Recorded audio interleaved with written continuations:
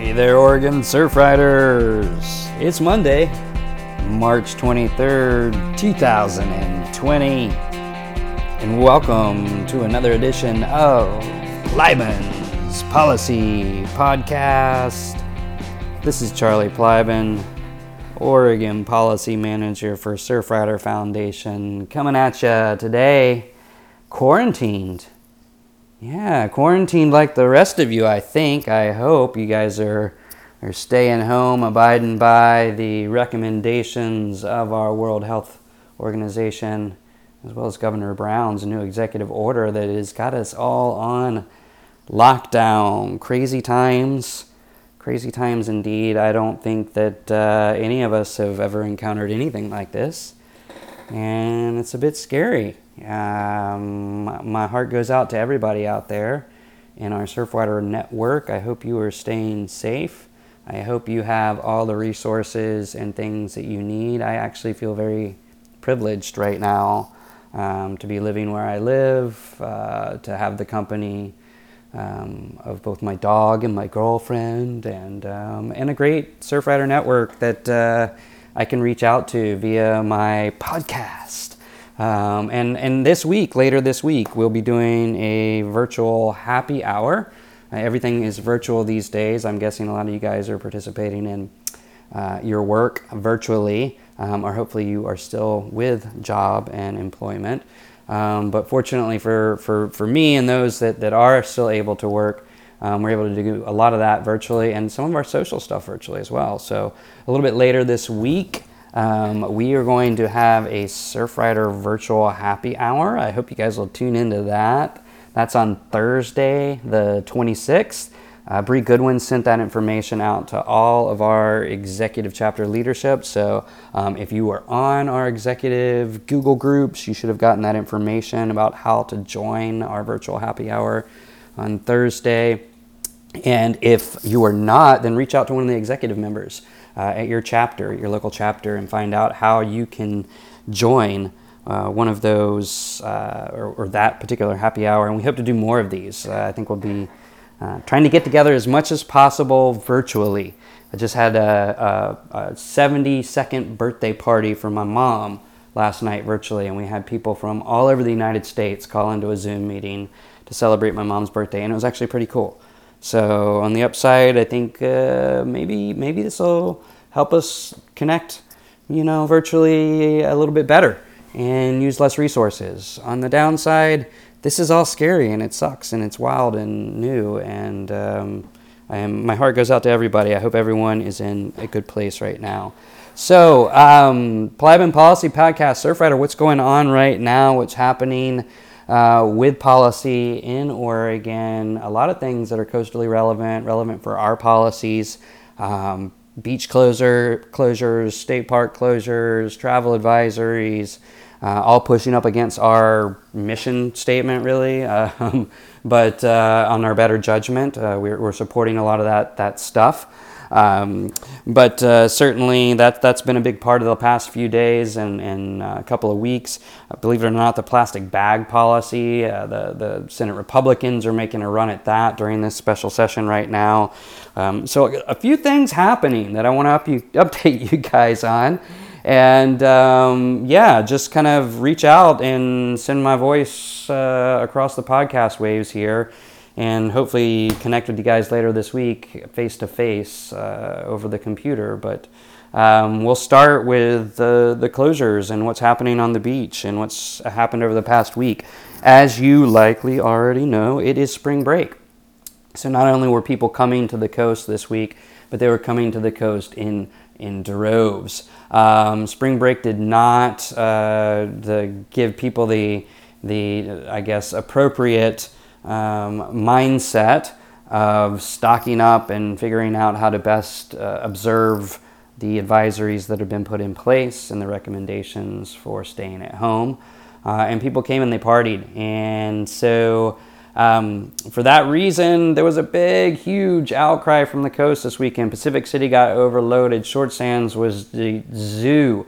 It was kind of a nightmare for pandemic type conditions, to be frank, especially considering everything that a lot of people on the coast that live out here for, which is that solitude. And we hate to promote something that sounds selfish and exclusive, but right now, this safety of our local residents, in particular our fragile coastal infrastructure, which doesn't have big hospitals and doesn't have a great healthcare system out here like they do inland and in the valleys, it's all been a great concern for everyone. And so we're hoping folks are staying at home, and we are supporting the governor's orders and the state parks decision to close all state parks, as well as the beach access points here on the coast. We hope that folks will stay at home and heed that advice. And again, while we know that's sort of contrary to our mission with respect to beach access, right now we're in difficult, different, and uncertain times, and safety of the public and safety of our members and volunteers and really everyone is at the forefront of our mind right now. So we're supporting that effort. Anything you guys can do out there on your social media ends to remind people about how special and wonderful the beach is, but encourage them to stay at home and not support the further spread of this virus, and particularly in these rural communities on the coast that just aren't prepared to deal with this. So enough about that. I will move on. I hope that wherever you're at, you are still able to get outside, though. I should mention that just because we have these closures and state parks are closed, that is not a dismissal of our beaches as a great place to rejuvenate. Just respect staying home and staying local and finding your outside space close to you with responsible social distancing. I think that's what we're trying to say here right now. And we're actually working at the national level on trying to craft a good message around this. And so we had an all-staff meeting today. We'll be thinking a little bit more through that. So that is all I have for that. And I'll just kind of move on now to the plastic bag policy and what is going on with that. Well, there is a special session I mentioned before on COVID-19 preparedness, and all kinds of things are coming up in this special session.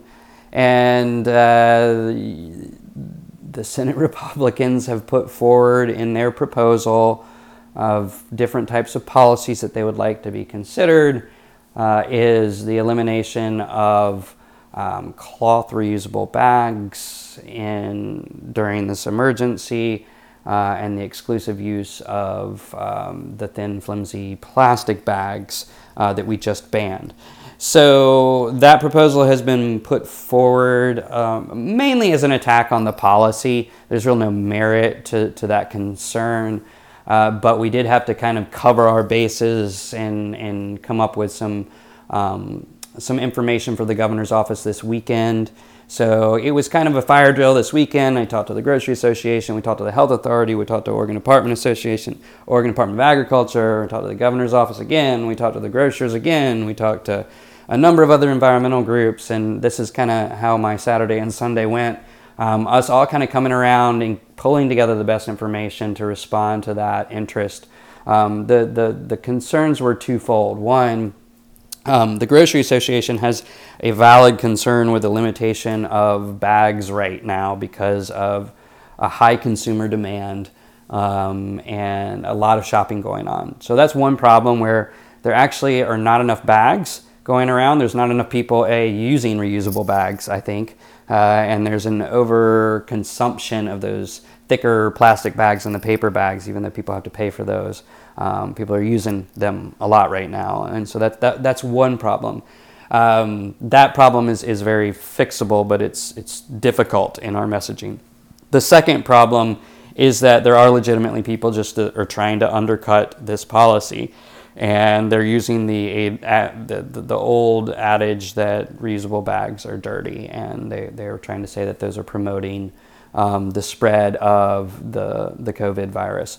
that is not the case, and we actually have a pretty good statement out of the Oregon Health Authority and Oregon Department of Agriculture that references some CDC language and other things that more or less imply that it's not likely that reusable bags are able to spread the virus, and certainly not any more than anything else that's coming in and out of the store, such as people's clothing, and not as worse as potentially as people's hands and money that's exchanged at the counter and other things. So that concern's been primarily dismissed. The bag supply is something that we're going to have to work on. So the long and short of this is to prevent a statutory change and to prevent this from really being an issue that's raised during this special legislative session by the Senate Republicans who put this forward, and also some of the union folks that were really kind of pushing this along. We've worked together with a number of the major key stakeholders in this, and we pulled together over the weekend some messaging and guidance that's going to allow, in some areas where supplies are limited, for plastic bags to be distributed, that those older, flimsier plastic bags, and at no cost, but only for 30 days during this emergency will that be allowed, and they'll have to post the rationale behind the supply there, and also an encouragement for individuals to bring their own bags, and also further encouragement for them to be frugal and responsible and not to hoard or overconsume items. So it's really wrapped up in a broader statement about sustainable shopping during the time of an emergency. So that's really what we drafted up and we got it put together. We expect that to be rolled out probably this week through the Grocery Association, the Health Authority, and the governor's office. And so it will not be a statutory change. That's not what we're looking at. But we're just primarily looking at trying to give this thing or head off the issues before they become a statutory or a legislative discussion. And so I think we have a good plan in place, and we worked with the right folks. But feel free to reach out to me if you have any questions about that. I did write a little bit of a blog post up about reusable bags and are reusable bags safe. And you can check that out on our website, oregon.surfrider.org. It's one of the first couple of blog posts on there, and I'll probably be amending that as well now that we have a direct statement from our Oregon Department of Agriculture and our Oregon Health Authority that pretty much dismisses any concerns around reusable bags and COVID. So I hope that that's really all I have for you guys. Short and sweet. Tried to get it under 15 minutes, and it looks like I did. Hopefully I didn't ramble too much. Again, I hope you'll join us this Thursday at 5:30 for happy hour. Reach out to me at cplybon@surfrider.org if you would like more information or don't have the info on the virtual happy hour. You can reach out to one of your chapter leaders as well. Hope you guys are staying safe. Hug the one you love. Don't hug the ones you don't love. Stay safe and distanced. And hope you're finding some place to get outside and enjoy the early parts of spring here without getting too close to other folks. So be good.